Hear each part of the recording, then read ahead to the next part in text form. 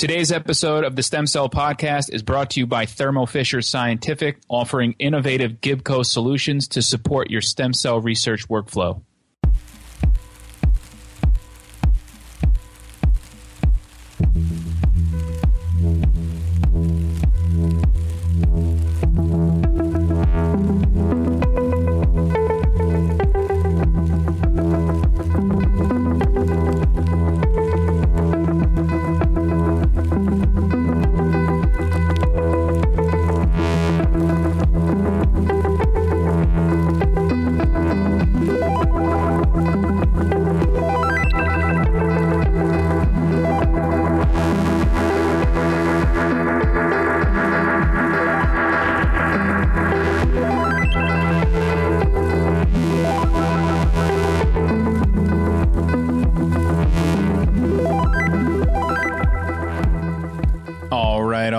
Welcome, everyone, to episode 62, Forever Young. I am Dr. Christopher Fasano, and this is the Stem Cell Podcast. All right, guys, so before we do anything today, we have a great show, but before we do anything, I think we need to start with an enormous thank you and farewell to our partner, Dr. Joseph Gannat. Now, Jos helped us build this show, and I'm sure everyone out there is going to miss him as much as I will. And so everyone thank along with me. Let's give a big thank you to Jos. Thanks, man. We really appreciate it. We love you, brother. Now, as sad as that is, trust me, I am a firm believer that, crappy things must happen in life in order to improve. And so that's exactly what we're going to do. We're going to really try to improve and get better from this. This experience has taught us that this show, this podcast, is bigger than the hosts. And, thousands of people rely on this content that we provide every 2 weeks. And Joseph and I put too much into this show just to let it go down and disappear. So I promise you all that the podcast will go on, and it will be bigger and better than ever before.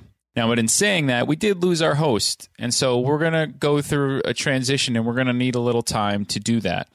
And so just like a lot of podcasts and many series and, HBO series and things like this, we're going to need to take a short break for some time so we can retool, transition, find some new hosts, and regroup. And don't worry, it's not going to be too long, and we don't have a definitive timetable yet.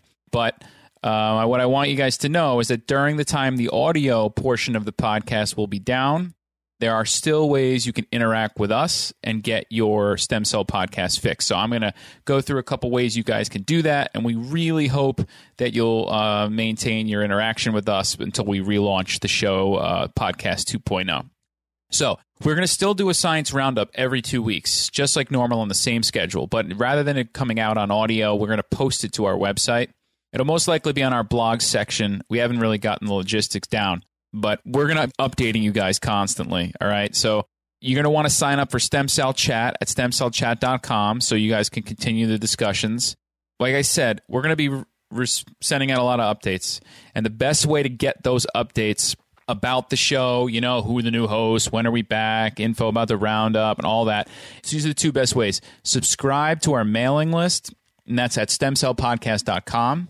And on Twitter, follow us on Twitter at Stem Cell Podcast. That's going to be the most active, giving, the most current updates as they're happening. So please make sure you check that out. You can use this downtime to catch up on previous episodes. You can get them on iTunes and Stitcher and stemcellpodcast.com. You can always send us your emails to tell us how much you miss us, stemcellpodcast@gmail.com. And if you're not already, subscribe to the podcast. If you subscribe on iTunes and Stitcher, and you keep it there in your subscriptions, as soon as the new episode comes out, it'll push to your phone. So if you're not following the updates, you'll know the podcast is back because you get it pushed out. And so the last thing I'm saying, we're in the process right now of interviewing and talking to potential hosts of the show. And we have some really promising candidates I think you guys are going to love. But if there's anyone out there that thinks they have what it takes to co-host or guest host the Stem Cell Podcast, or they know someone that would, hey, this is your shot. Email us at stemcellpodcast@gmail.com, and, who knows? Maybe you could, maybe it'll be you on the relaunch. So, we will miss you guys, but like I said, it's my 100% promise we'll be back and better than ever. So I want you to stay tuned, stay engaged, follow us on social media and online, and we'll be back and better than ever, all right? So now, without further ado, let's get into episode 62, Forever Young. The Forever Young is really fitting for our guest today. And our guest today is Dr. Aubrey de Grey. Well, we didn't meet Aubrey. We came across Aubrey. I've heard about him just, in the literature and in the news. He's been doing many different interviews all around. And he was at the World Stem Cell Summit, and we thought it'd be fantastic to have him on. He's a biomedical gerontologist, and he studies aging, and he's of the firm belief that one day human beings will celebrate their 1,000th birthday. I know, right? I mean, I was thinking, what is that going to be like, And I was thinking, too, if you have 1,000 birthdays and you have to get a gift every birthday, where are we putting all these gifts? Especially for kids. I have a 3-year-old, and my house is already full of crap. How many thousands of birthday presents am I going to need? But anyway, the concept of living forever, everybody talks about, but Dr. de Grey really feels that it's imminent, that it's going to happen, that there'll become a point where we will live forever. And he's identified different mechanisms of aging that are realistic to target to help us achieve that. So, again, we are the Stem Cell Podcast, presented by Thermo Fisher. Go to StemCellPodcast.com and click on the banner and check everything out there. So, with what I'm going to do today, while it's just me, I'm going to give you the roundup, and I will start with the science roundup, and then I'll get into the stem cell portion just the same. So, we're going to start that now. The science roundup is sponsored by Bio-Techne. Bio-Techne brings together the prestigious life science research brands that I'm sure everyone out there doing research knows. They've heard of R&D Systems and Novus Biological and Tocris, Protein Simple, and they provide stem cell researchers with high-quality reagents that will optimize and standardize their workflow, something that I know everyone wants to do. If you want more information about Bio-Techne's products, go to StemCellPodcast.com and click on the banner. I will now kick off the roundup. Some of these are actually really, really cool. This is fun for me to actually, Joseph was going through the science stuff, but I got to go through it. So it's fun for me. I got to kind of engage more in the breadth of science. So there was a recent finding reported at the annual meeting of Society for Neuroscience. If anyone's ever gone, it's like a disastrous mesh of people, 30,000 scientists in one place. I was in Chicago this year.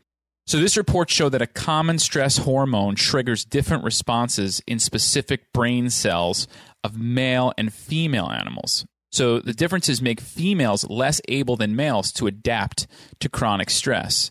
So I guess scientists have long known that women are more likely than men to suffer depression, which I didn't know, by the way, and post-traumatic stress disorder and other anxiety disorders, all of which have been linked to chronic stress. And this is from Temple University psychologist Deborah Bengasser.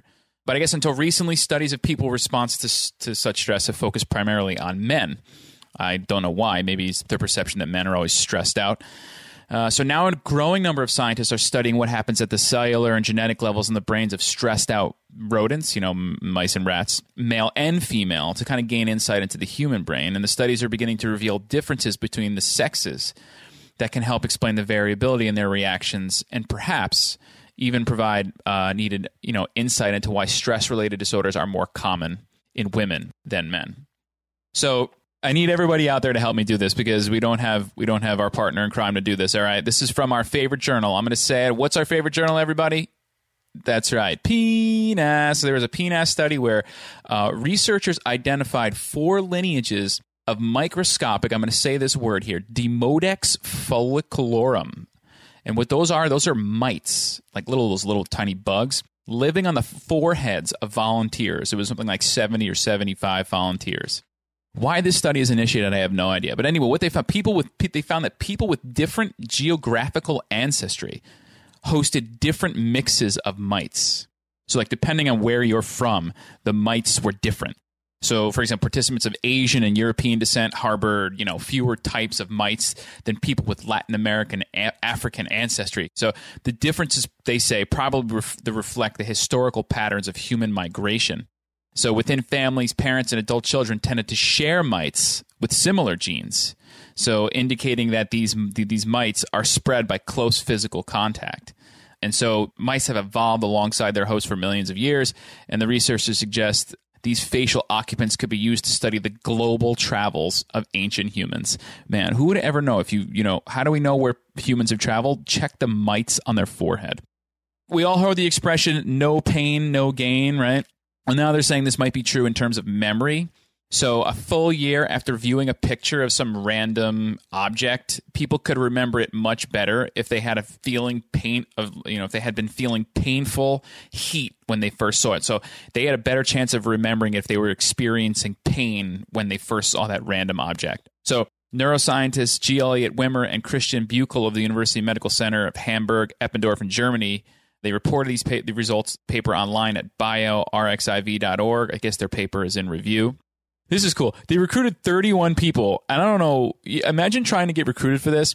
They recruited 31 people who agreed to feel pain delivered by a heat-delivering thermode on their left forearm. So they said, look, we need to basically burn your forearm while you look at an object. So, they calibrated their pain sensitivity, and then while undergoing a functional MRI scan, they looked at a series of pictures of some random household objects, like camera or something. And so they observed them looking at this object, feeling pain, and sometimes not. So right after they saw the images, they took a quiz, and they answered whether an object was familiar, and pain didn't really have any influence. But I guess a year later, the pain group was remarkably better at remembering it. So if you viewed the pain on the scale of 8, so a really serious pain, you are much likely to remember the object. So pain, I guess you can remember things better. I don't know really what the implication is. I'm just thinking if I really wanted to remember something, should I be injuring myself at the same time or something like that? I have no idea. But anyway, no pain, no gain. And the gain here is memory. This is out of Immunity Cell Press Journal. It was a study that showed how genetic signatures can distinguish viral from bacteria infections, which I found to be very cool, and obviously it has a lot of very important implications. We all know that we get coughs, or fever, or cold. We get this green mucus, and they can accompany an infection. But when we go to the doctor, most of the doctors, they don't really know what kind of infection it is. Is it viral? Is it an antibiotic? And unfortunately, a lot of doctors prescribe an antibiotic just in case, just in case it's bacteria, which is obviously not good practice because that's how we get resistant bacteria and all these things. So this study hopefully will help in that regard. As you are aware, I'm sure, an infection can change our gene expression profile, and that response apparently differs depending on whether it's a bacteria or virus doing the damage, which is really the crux of the study. And this distinction could ultimately help doctors figure out if a patient needs antibiotics or antivirals or just rest or something like that. The authors claim this to be a very robust response. So a genetic signature that can distinguish between viral and bacterial infections, that's in Immunity. This was really, really interesting. I've often really wondered what it's like living in ancient Rome. I don't know if anyone out there has this, as well. You watch Gladiator and these things, and you're like, man, what was it like living in those times? While I thought about what it's like, I've never really thought about how well the toilets worked in ancient Rome and how efficient they were at removing feces and parasites. But luckily for us, Piers Mitchell has looked in depth into this and has published his findings in the Journal of Parasitology. So Mitchell looked at parasite numbers from latrine archeological sites. I didn't even know that such things exist. In mummified remains and in fossilized feces. Yeah, fossilized feces. So he looked at these before and after the implementation of, I guess, Rome's kind of hygiene projects, to install better hygiene. And the data suggested that roundworms and other parasites that spread through contact with feces maintain their numbers despite the sanitation efforts. Perhaps because Romans used human feces to fertilize their crops and rarely changed the water at some public bathhouses. And so really, this is just a report on what was like kind of pre and post, hygiene efforts in ancient Rome, and by looking at these feces and things like this. So if you're interested in fossilized feces, check this out. Okay, this came out of the Human Health Services and Agriculture Department of Human Health. For anyone who works out at the gym, they know that after January 1st, there's this influx of new members at the gym. And I guess sort of coincide with the new year, the Department of Health released its new guidelines on, healthy eating patterns. Some of them don't really look different. There was a couple major changes from the last time. They come out every 5 years, and they tell you eat your beans, limit fat, and add in sugars. One major change is instead of cholesterol restriction, the new recommendation is to eat as little dietary cholesterol as possible. They shifted their focus this year to, rather than emphasizing specific food groups, like whole grain, they targeted eating patterns, everything a person eats and drinks over time. So watch all your choices. And they do give some numeric guidelines. So if you want to go check that out, we'll put the link up. And lastly, there was a Huffington Post article I was reading It says the 9 science-backed steps to have the best sleep of your life. And I'm always interested in learning about how to get better sleep. So they list their 9. I could run through them quick. Skip the snooze button. You know, people that over-snooze, no good. Open your blinds right away in the morning. I guess you need to reset your melatonin. So as soon as you wake up, let light in. Let's see here. I'll skip some. Power down your devices. It says you should power down your media devices before 2 hours before bed. So getting into bed and flipping through your phone or your iPad is working against your being able to go to sleep. Take a hot bath. And one of the last ones was to keep your room cool, which I love to do. I don't like sleeping in a hot room. This says the ideal temperature is 65 degrees, which is kind of cool. But like I said, I'm more in the camp of staying cool while I sleep. All right, so that was the breadth of science. Now let me move into the stem cell portion. Again, we're the Stem Cell Podcast presented by Thermo Fisher. So let's get into now the science roundup, the Biotechne Science Roundup stem cell portion. All right. We talked about this a little bit last time. The Stem Cell Incorporated out there out west was going through some changes. And so here I read that the Stem Cell Incorporated named a new CEO. They announced that Dr. Ian Massey, its president and chief operating officer, has been appointed by the board of directors to succeed Martin McGlynn as the company's CEO. That'll be effective the 18th of January. Massey has additionally been elected to the board. So they've been working together, Massey and McGlynn, since March, and they're going to, continue their focus on using the proprietary HU, the human CNS stem cells, that technology for the treatment of chronic spinal cord injury. So they're going to continue their efforts and hope to push everything forward. This is a new study in Nature Cell Biology. Protein biomarker confirms the presence of stem cells that maintains ovaries. So this study showed their stem cell activity in the outer lining of the ovary, and this was by these A-star researchers. And they said they will elucidate normal ovarian activity and offer insights into the origins of disease. Here's a stat that I did not know. Ovarian cancer kills more than 150,000 women globally each year. But the events that behind it, the etiology, I guess, is unclear. So this is a quote from Nick Barker of the team. We need to understand the normal cell biology of the ovary before we can begin to understand what goes wrong during cancer. So his team studied the regeneration and repair of the surface layer, which we call the epithelium of the ovary and fallopian tube. And during ovulation, this layer of cells undergoes repeated cycles of tearing and subsequent repair. And little is known about that mechanism of how that works. And I guess resident stem cells now drive such tissue maintenance activities in many epithelial layers throughout the body, which he explains. But similar stem cells have never really been proven to exist in the ovary. And their most recent work identified this protein LGR5 on cells of the ovaries and fallopian tubes of mice, which confirmed the presence and activity of resident stem cells that can maintain the ovary epithelium. So basically, you get this turnover of the ovary, that kind of tear and repair, and they have evidence to suggest now that that's mediated by stem cells. So that's pretty cool. That's in Nature Cell Bio. Define three-dimensional microenvironments boost induction of pluripotency. This is in Nature Materials. Now, we know that chemical factors can induce stem cells from adult cells, right? We call that induced pluripotent stem cells, IPS cells. So in this study, what scientists did is they investigated how placing these adult cells, which we reprogram, by putting them in a 3D environment, how does that influence stem cell formation?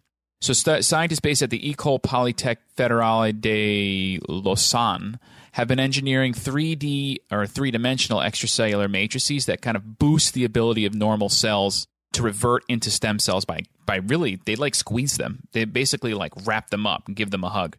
So they found that that this physical confinement imposed by this environment boosts reprogramming through an accelerated, the ever-famous mesenchymal-to-epithelial transition, and it increases epigenetic remodeling. And so their conclusion is that this 3D environment signals kind of act synergistically with reprogramming, with the transcription factors that reprogram to kind of increase the somatic plasticity. It increases the efficiency of IPS. All right, so this was I saw this release. Engineered stem cells may help in ALS. So stem cells engineered to secrete growth factor, NTF, neurotrophic growth factor, may slow the progression of ALS or amyotrophic lateral sclerosis. And these are early results suggesting, in an analysis of data from a combined phase 1, 2, and 2A study, ALS patients who had NTF producing mesenchymal stem cells delivered intrathecally or directly into the spinal cord, that's what that means, had slowed disease progression when comparing scores before and after transplant. This is a report from Demetrius Karousis of the Hadassah Medical Center in Jerusalem. and his colleagues that reported in JAMA Neurology. And I guess to their knowledge, this is the first human experience with stem cells that have been induced under culture conditions to produce this growth factor. So promising for this kind of study, this kind of treatment for ALS. Okay, let's see here. What else I got? I got slow stem cell divisions may cause small brains. Okay, so this is at a Duke University researchers have figured out how developmental disease called microcephaly, and microcephaly is really just small brain. It's a smaller brain than normal. You know, how this microcephaly can produce a small brain, and it really kind of makes sense. They say that some cells are just too slow as they proceed through development. So this is published on January 7th in the journal Neuron. So they provide not only this mechanistic explanation for this disease microcephaly, but they could also aid in understanding of autism or these other neurodevelopmental disorders that are thought to arise from disruptions in proper brain, the proper balance of neurons in the brain. So I guess it was back in 2002, this group discovered that mice missing a single copy of a gene called MAGO, M-A-G-O-H, have severely reduced brain size, reminiscent of genetic microcephaly in people. And at the time, they didn't really know why. All right. So then the group kind of zeroed in on neural stem cells from this MAGO deficient brains, which divide to form either a new stem cell or the beginning of a new neuron cell. Okay.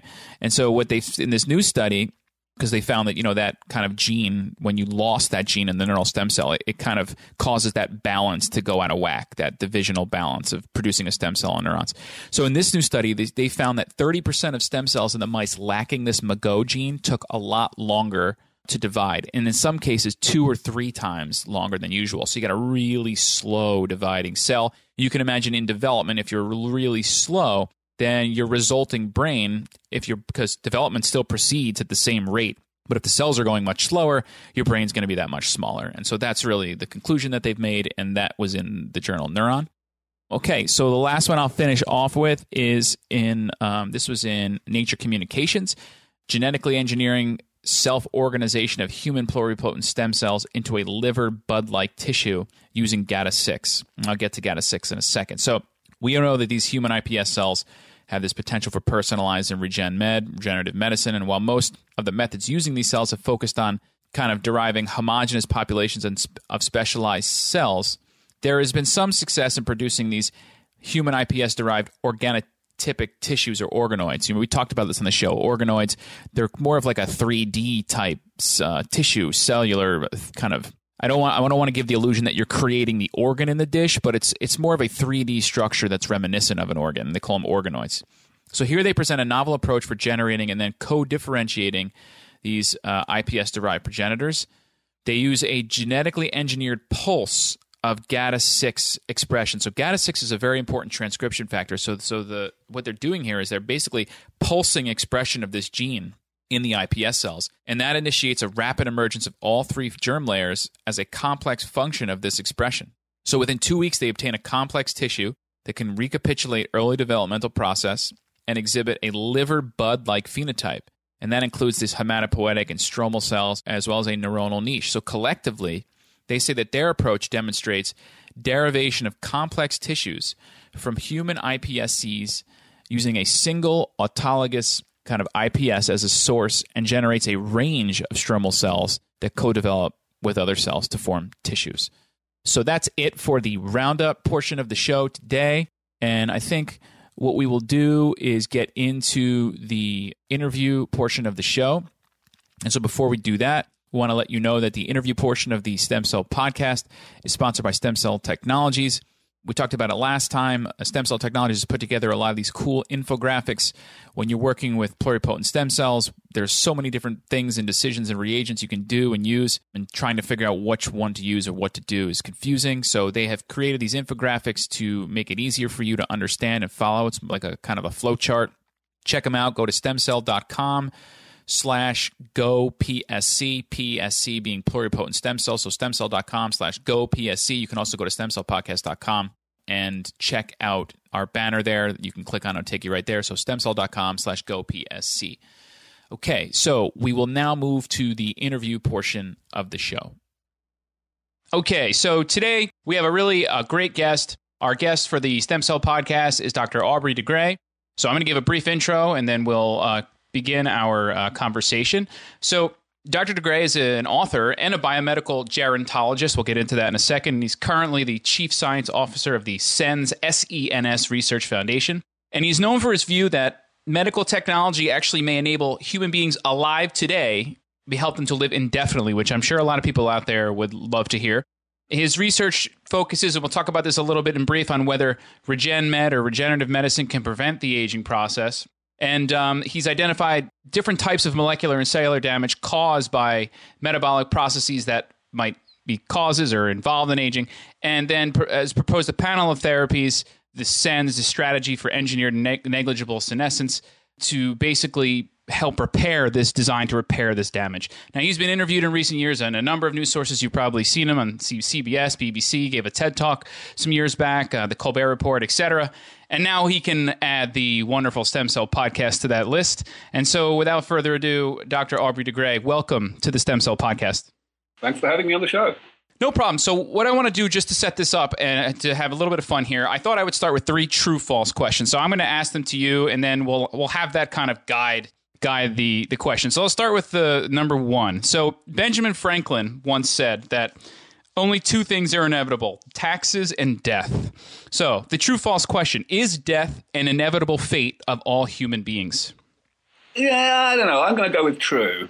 Because it's hard to do true-false there, right? There are an awful lot of things that can kill us. Okay, true. Even if it's only the heat death of the universe, it's probable that we're going to die. So true. Okay, that seems fair, maybe an obvious one. Number 2, aging is the world's biggest problem. True or false? That's definitely true. Definitely true. It definitely causes the greatest amount of suffering, more suffering than anything else, and that's how I define the size of the problem. All right, good. And I want to come back to that because I think that's an important statement, and I think that's a really important thing for our audience to have some discussion on. So we'll come back to that. And number 3, and this is kind of a fun question, and I'm curious to hear the answer. Excluding some sort of cataclysmic major natural disaster, at some point, will human beings celebrate their 1,000th birthday? True or false? Definitely true. True. Definitely true. All right, that's what I wanted to hear. Okay, so let's start with this idea that death is the world's biggest problem, because I really like this, and I feel it to be true. And not only that, I feel as you age, we start thinking about aging and dying, and that probably ages us and makes us more sick because it's causing this anxiety of this death. So I feel like there's the problem of death, the problem of aging, and the mental toll. So I would just like you to elaborate for our audience on this idea that death is actually the biggest problem we face today in the world. All right, so you're already confusing death with aging, which is something that I try to stop journalists from doing. As I said, it's aging that causes suffering. Death doesn't cause nearly so much suffering as aging does. I think that the suffering that is caused by aging is suffering experienced by the people who are aging as they become increasingly debilitated and diseased and so on, as well as by the people who are around them, their loved ones. And sure, the loved ones experience suffering when somebody dies as well, but it's relatively brief in general compared to the amount of suffering that people experience when their mother has Alzheimer's disease or whatever. So for me, it's all about aging. Aging. Yeah, death is a bad thing, for sure. Of course. And it's a good thing that the more we develop medical control over aging, the less death there will be. But I focus on aging, not on death. So aging is the world's biggest problem. That's my fault. I put the wrong word. That's an important there. Aging is the world's biggest problem. Go ahead. So, that's it, really. I've just explained why I think it's true. That, the suffering and misery and disease and debilitation and general, dependence that causes aging, that accompanies aging, is enormously bad. And, there are an awful lot of other things that cause suffering, but that's the biggest one. Is it just because people don't tie aging to something as a tangible disease or disorder? Is that why people might not? I feel that a lot of people don't not necessarily believe that statement, but share that statement. Is it just because when we think of a big problem or something, we tend to say, disease or something tangible as something you get sick or disease? Is it just that in your world, when you come across people in this, is it that we don't consider aging to be some sort of disease or something that way? Yes, it is. It's exactly that. I mean, of course, whether one actually calls aging a disease or not is a question of semantics, terminology. But certainly it's a medical problem. It's something that causes people to function less well, both physically and mentally. And therefore, it is a kind of uber disease, if you like. It's a phenomenon that incorporates all of the diseases of old age, as well as all the aspects of age-related ill health that we don't necessarily call diseases, like decline in the immune system or, loss of muscle mass, things like that. That's really the main problem. People have become so fatalistic and certain that aging is a fact of life and always will be, and that the defeat of aging is akin to the development of perpetual motion. They've made their peace with it and somehow put it out of their minds. And of course, terminology is often the most effective way for people to do that. But it doesn't mean that the opinion is in any way rational. So here's a question that I find to be interesting. Why do we age? So I don't know. Maybe I give the humans and the human body too much credit. I tend to do that as a scientist. But I imagine that if something is happening to us, it's happening for a reason. I don't know if this is a correct way to approach. But if aging is the, I'm using air quotes, the normal process of life, is there something good evolutionary about aging that's supposed to happen? We're going to talk about what happens in aging and how we can prevent it. But why do we age? Okay, so that's a great question. There has been something of a debate over the years with regard to whether aging is a product of evolutionary intent or simply a product of evolutionary neglect. In other words, evolution doesn't actually want us to age, but it doesn't care enough. It doesn't want us not to age badly enough to actually do anything about it. And the overwhelming majority opinion now is on the latter side, that aging is a consequence of evolutionary neglect. In other words, that really aging of a living organism, including a human being, is no different than aging of an inanimate object, like a car or an airplane.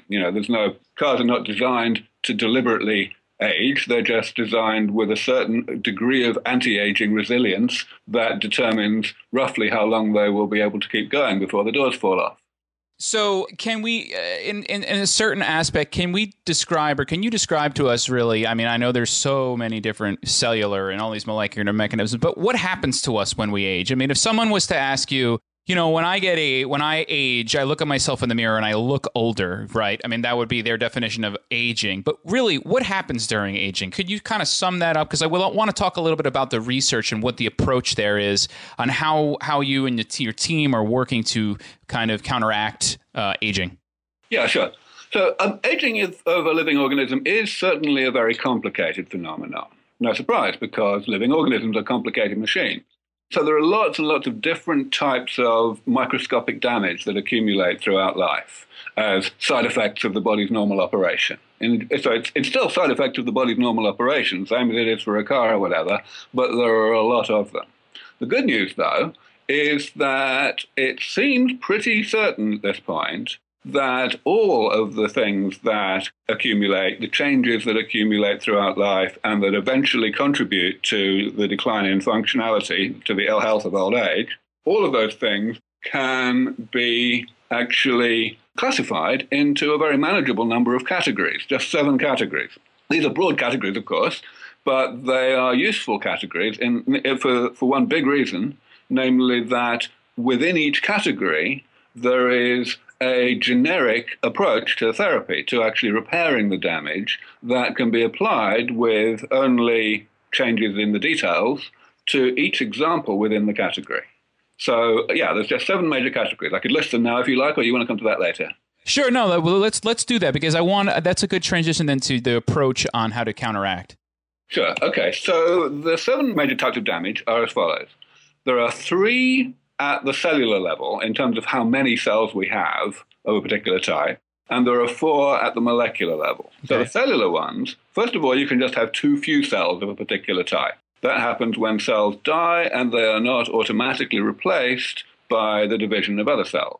And an example of aging that is mainly driven by that is Parkinson's disease, where there's a particular type of neuron that dies unusually rapidly, a lot more rapidly than most neurons in the brain. And The result is by old age, we've only got maybe 3/4 as many as we had before. That's okay. We can cope with 3/4. But if we are unlucky and you're the type of person who loses those neurons a bit faster, then you may only have 1/4 of your original set of those neurons by old age, and that's when you get Parkinson's disease. So that's one example. The other two types of cell-level damage are both examples of having too many cells rather than too few. And I classify them as two different types of damage because the type of reason how we get too many cells determines the most appropriate therapy for actually getting rid of the excess cells.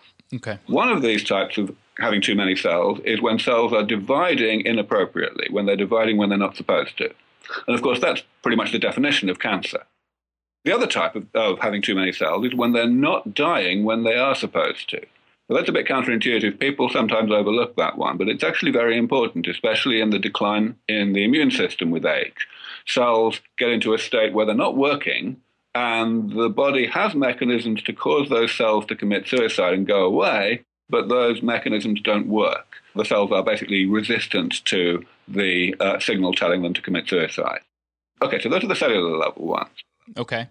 Now, the molecular level ones, there are 4 of them. 2 of them happen inside cells, and 2 of them happen in the spaces outside cells. So, in other words, between cells. So, inside cells, we have, first of all, accumulations of mutations in a special part of the cell called the mitochondrion, which is the place where the chemistry of breathing happens, where oxygen is combined with nutrients to extract energy from those nutrients. And it turns out that that process of extracting energy from nutrients is quite hairy chemically, and things go wrong. And at a low but non-trivial level, toxic molecules, free radicals, are produced by that process. Those free radicals do a whole bunch of damage. It turns out that free radicals can also be generated on the surface of the cell if the cell isn't working.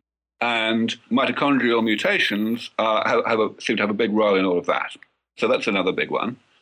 Then the other one inside the cell is simply garbage, waste products, molecules that the cell is creating as a side effect of going about its normal business. And for whatever reason, the cell does not have any mechanisms for either breaking down or excreting those molecules. So that means the molecules accumulate in the cell, and just in the same way that if you don't take your garbage out of the house for a month, your house doesn't work so well, similarly, eventually the cell gets clogged up with garbage. So that's an important thing. That's a driver of, for example, atherosclerosis, the number one killer in the Western world. It's caused by the inability of white blood cells to process oxidized cholesterol. So then if we move outside the cell to the spaces between cells, the first type of damage, again, is simply molecular waste products. There's material called amyloid that accumulates in various organs during old age, especially a well-known example is in the brain in Alzheimer's disease. There are things called senile plaques, which are made of amyloid in the spaces between brain cells. Now, the reason that category is listed separately, again, is because the way to get rid of this damage is different than the way to get rid of garbage that accumulates inside the cell. Okay, so we're down to number 7, the last type of damage, and that is again outside the cell, but in this case it's not garbage, it's changes to the molecular structure of long-lived molecules. So it turns out that there are quite a lot of really long-lived molecules in the spaces between cells. They form a structure, a kind of lattice called the extracellular matrix, which is responsible for the physical properties of our tissues, especially for their elasticity, which they need sometimes. Best example here is the artery walls, the major arteries. They have to be elastic in order to effectively buffer the more fragile parts of the circulation, the capillaries, from the pulsation of the heartbeat. And if the elasticity is diminished, then you get high blood pressure. And that happens, of course, in the elderly, and it has loads and loads of health consequences, as everybody knows. So the question is, what's happening there? And actually what's happening is that random chemical bonds, chemical linkages are formed between proteins in the extracellular matrix. And they're formed in a random way, and they basically just stiffen the extracellular matrix. They make it less elastic. So those are the 7 types of damage. Okay, so it's fantastic. So I've identified these 7 types of these molecular and cellular damages, and they're caused by everyday essential processes, right?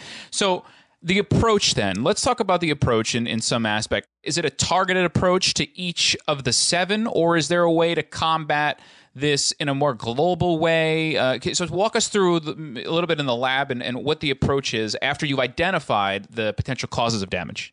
Sure. Yes, as I mentioned earlier, the reason why we have this particular classification is because for each of these types of damage, there's only one generic therapy that we think should be needed. So let me go through those 7 therapies. For cell loss, cells dying and not being automatically replaced, the answer is well known to everybody on this listening to this program, I'm sure, namely stem cell therapy. That's what stem cell therapy is. You put new cells into the body that have been prepared into a state where they will divide and differentiate to replace the cells that the body is failing to replace on its own. So in other words, you're repairing that type of damage. If we go to cancer, then of course there are many different approaches that people are taking to eliminating cancer. We are pursuing a particularly ambitious and elaborate one that involves controlling the ability of cancers to extend the ends of their chromosomes, the telomeres.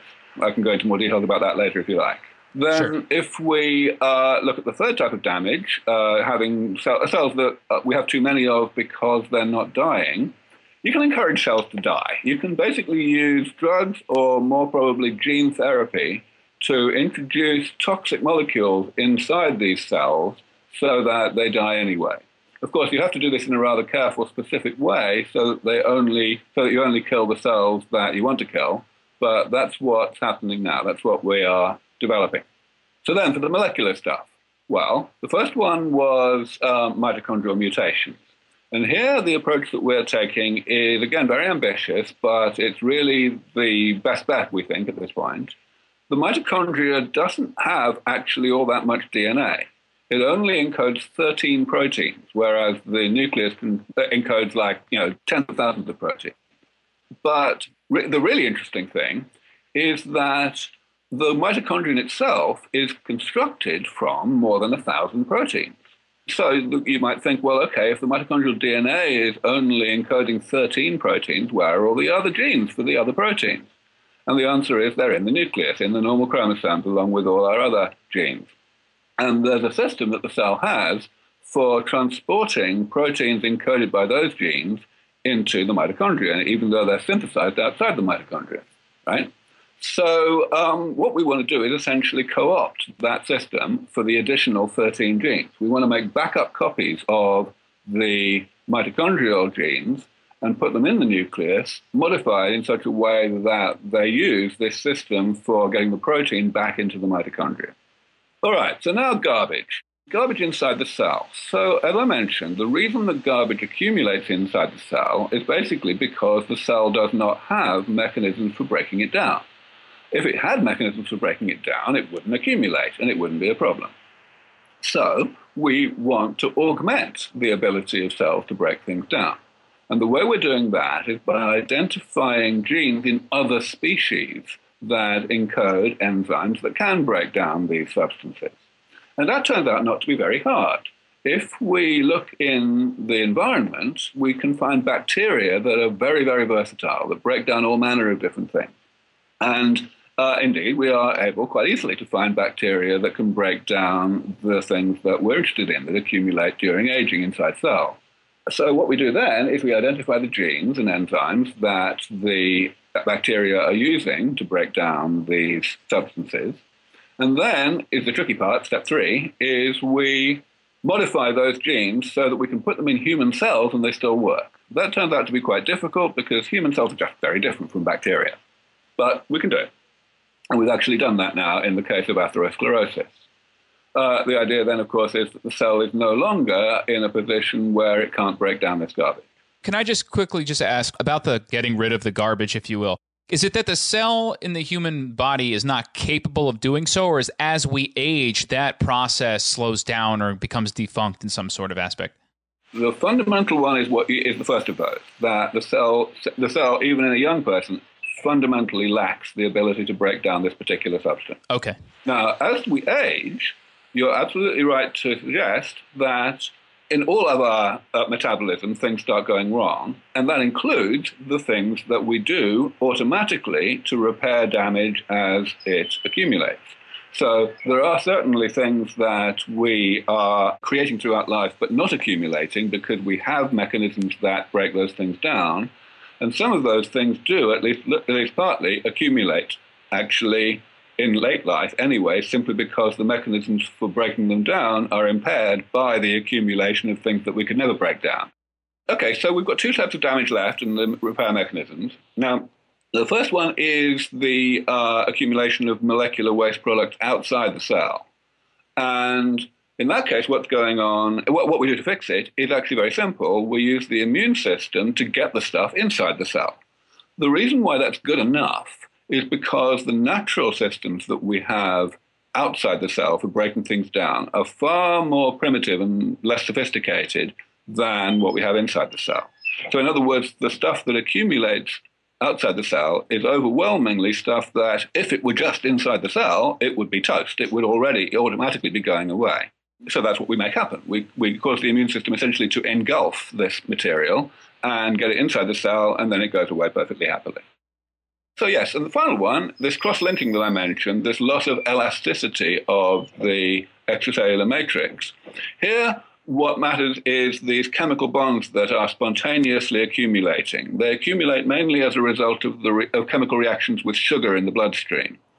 And we know what those chemical bonds look like. We know the chemical structures. And the good news is that those structures are very unusual, very different from structures that the body makes on purpose and that have a physiological role.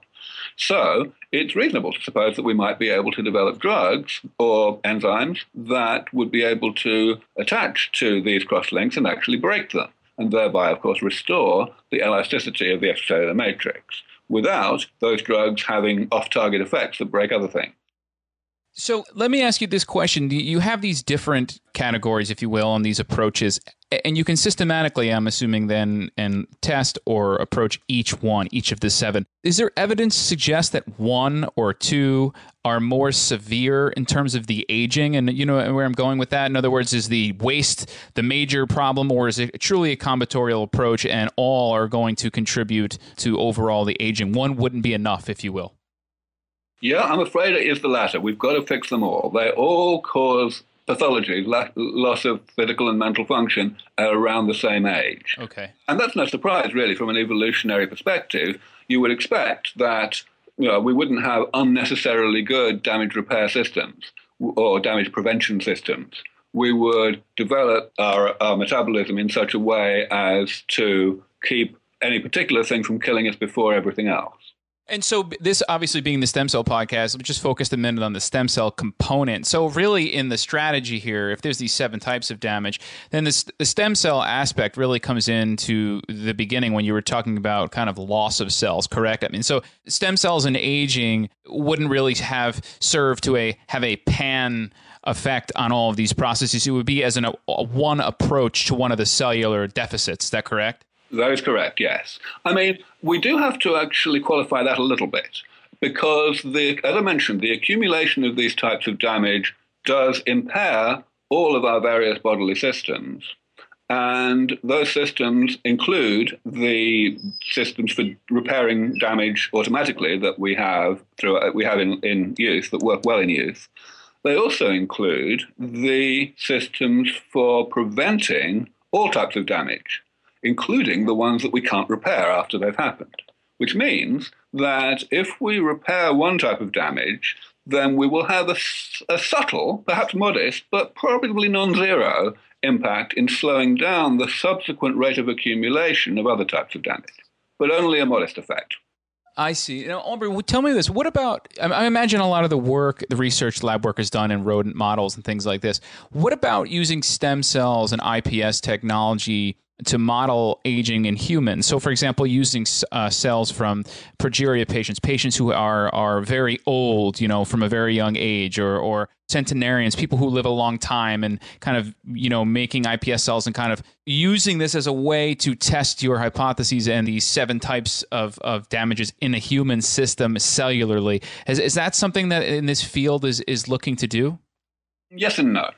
So the thing about accelerated aging models, whether human models or laboratory models, is that they generally come about as a result of single problems. single mutations, for example, in one gene. And that means that even if the eventual pathogenic consequences are very broad, nevertheless, they fan out from an initial cause. And therefore, the best way to actually treat accelerated aging generally is to home in on that originating cause and try and fix that. And then the benefits also fan out. So people aren't very interested in treating progeria by fixing the damage that happens later on. They're interested in fixing it by fixing the gene. Okay. Whereas aging itself, of course, is very multifactorial, as I've explained. So in terms of centenarians, though, that's a rather different question. Clearly, centenarians have lived an unusually long time, and there must be some reason why they've lived an unusually long time. In particular, we do know that, by and large, centenarians have had an unusually healthy life. In other words, they haven't just stayed alive in a frail state for a long time. They stayed alive in a healthy state for an unusually long time and went downhill later. So that's useful. What's not so useful is the fact that by the time they're centenarians, they have definitely gone downhill a lot. And so they learn very much from their metabolism that you couldn't also learn by studying normal 80-year-olds. What you can do, however, is study their offspring, for example, because their offspring will, of course, have a lot of the same genetic material that they themselves have, and yet they won't themselves be old. So they can be compared with typical people of the same age. And that certainly is being done. Fortunately, we're going to be compressed for time, and what I wanted to do in a shorter interview is give everyone a broad sense of what you're doing and kind of the concept, so they can go and look you up and look up the research and go into it in more detail. And so, to kind of fill the arc, go to the arc, and go towards the end here. I know people are probably thinking and want to ask. This sounds great, but what's a time frame that us as humans might see major advancements in anti-aging? And what does that mean by an advancement in terms of years? Is it years on life? Things like this. Can you extrapolate from the bench into the lab and into humans in a time frame? Sure. First of all, in terms of the magnitude of the effect, we are going to bring aging under complete control.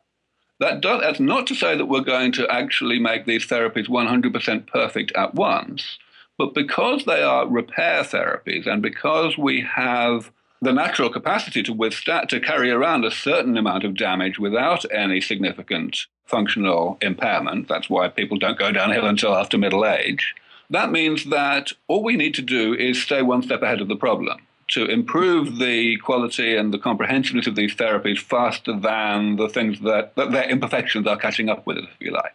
So that's something that I've called longevity escape velocity, and I believe that that's an absolute certainty to occur as soon as we get the therapies we're currently working on to be effective, even though the current therapies themselves will probably only give us maybe 30 additional years of healthy life. Those 30 years are going to be quite good enough to develop Sense 2.0 and then Sense 3.0 and so on. So then the question is timing, of how long it's going to take. And of course we don't know, because it's pioneering technology. It's always very speculative when we ask these questions. But I would estimate at this point that we have a 50-50 chance of getting there within about 20 or 25 years. So that's not too bad. That's in time for most people listening to this show.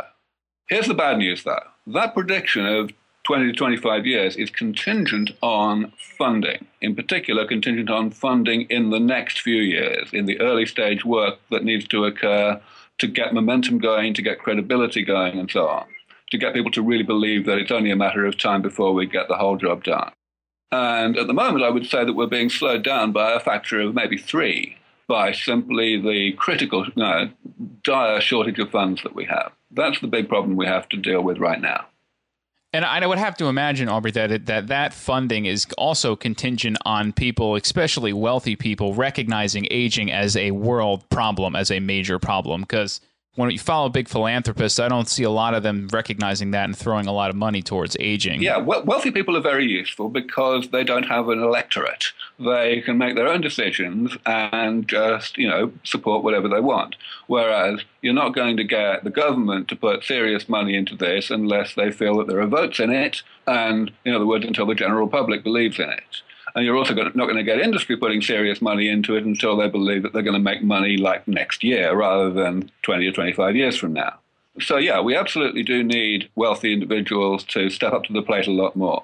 Let me emphasize, however, that we also need non-wealthy individuals to step up to the plate a lot more.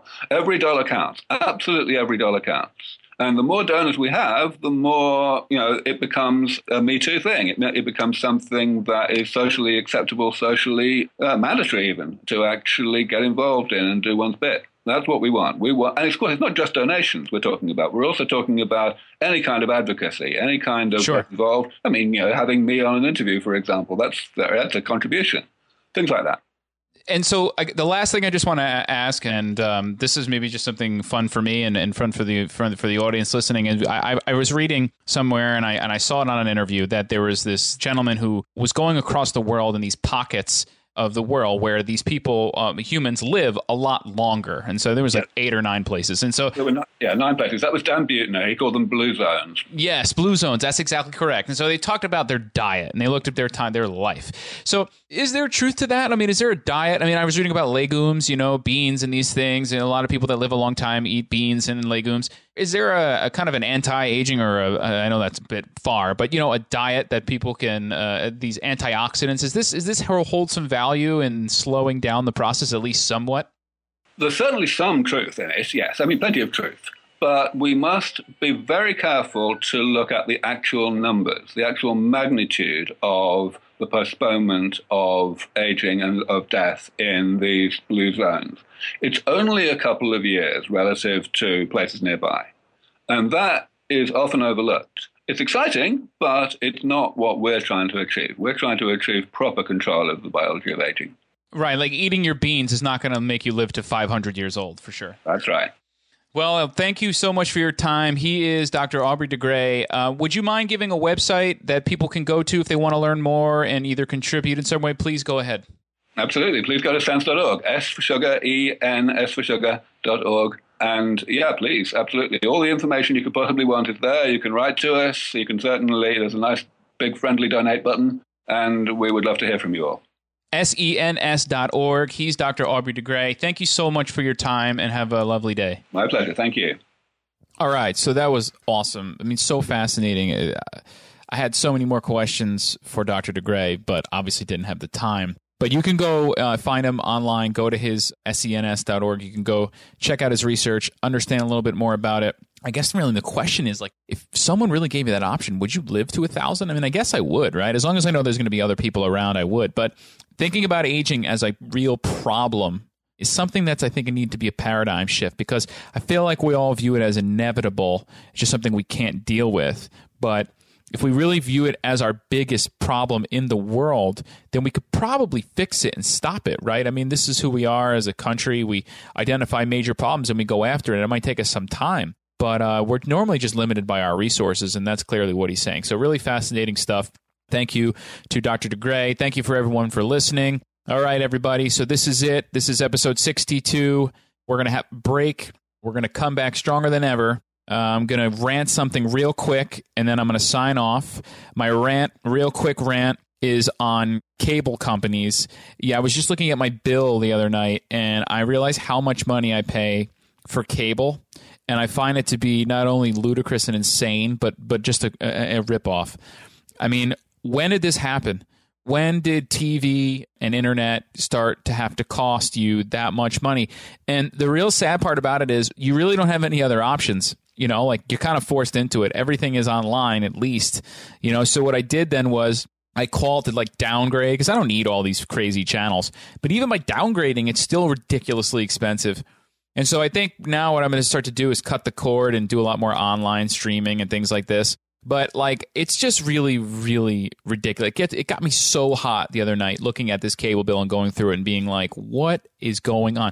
And, like, I tried calling to cancel, and do you know what that's like? You ever try call to cancel or downgrade your services? It's like they don't let you off the phone. They try to trick you into new packages.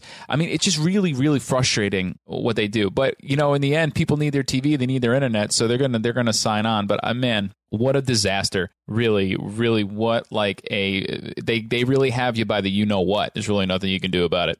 So anyway, everybody, thanks so much. Please, please, please stay engaged with us. Follow us online. Follow us on Twitter. Go to StemCellPodcast.com. We will be back. We will not be gone for too long. And when we come back, we're going to be bigger and better than ever. This is the Stem Cell Podcast, presented by Thermo Fisher, signing off. And we will see y'all on 63 shortly.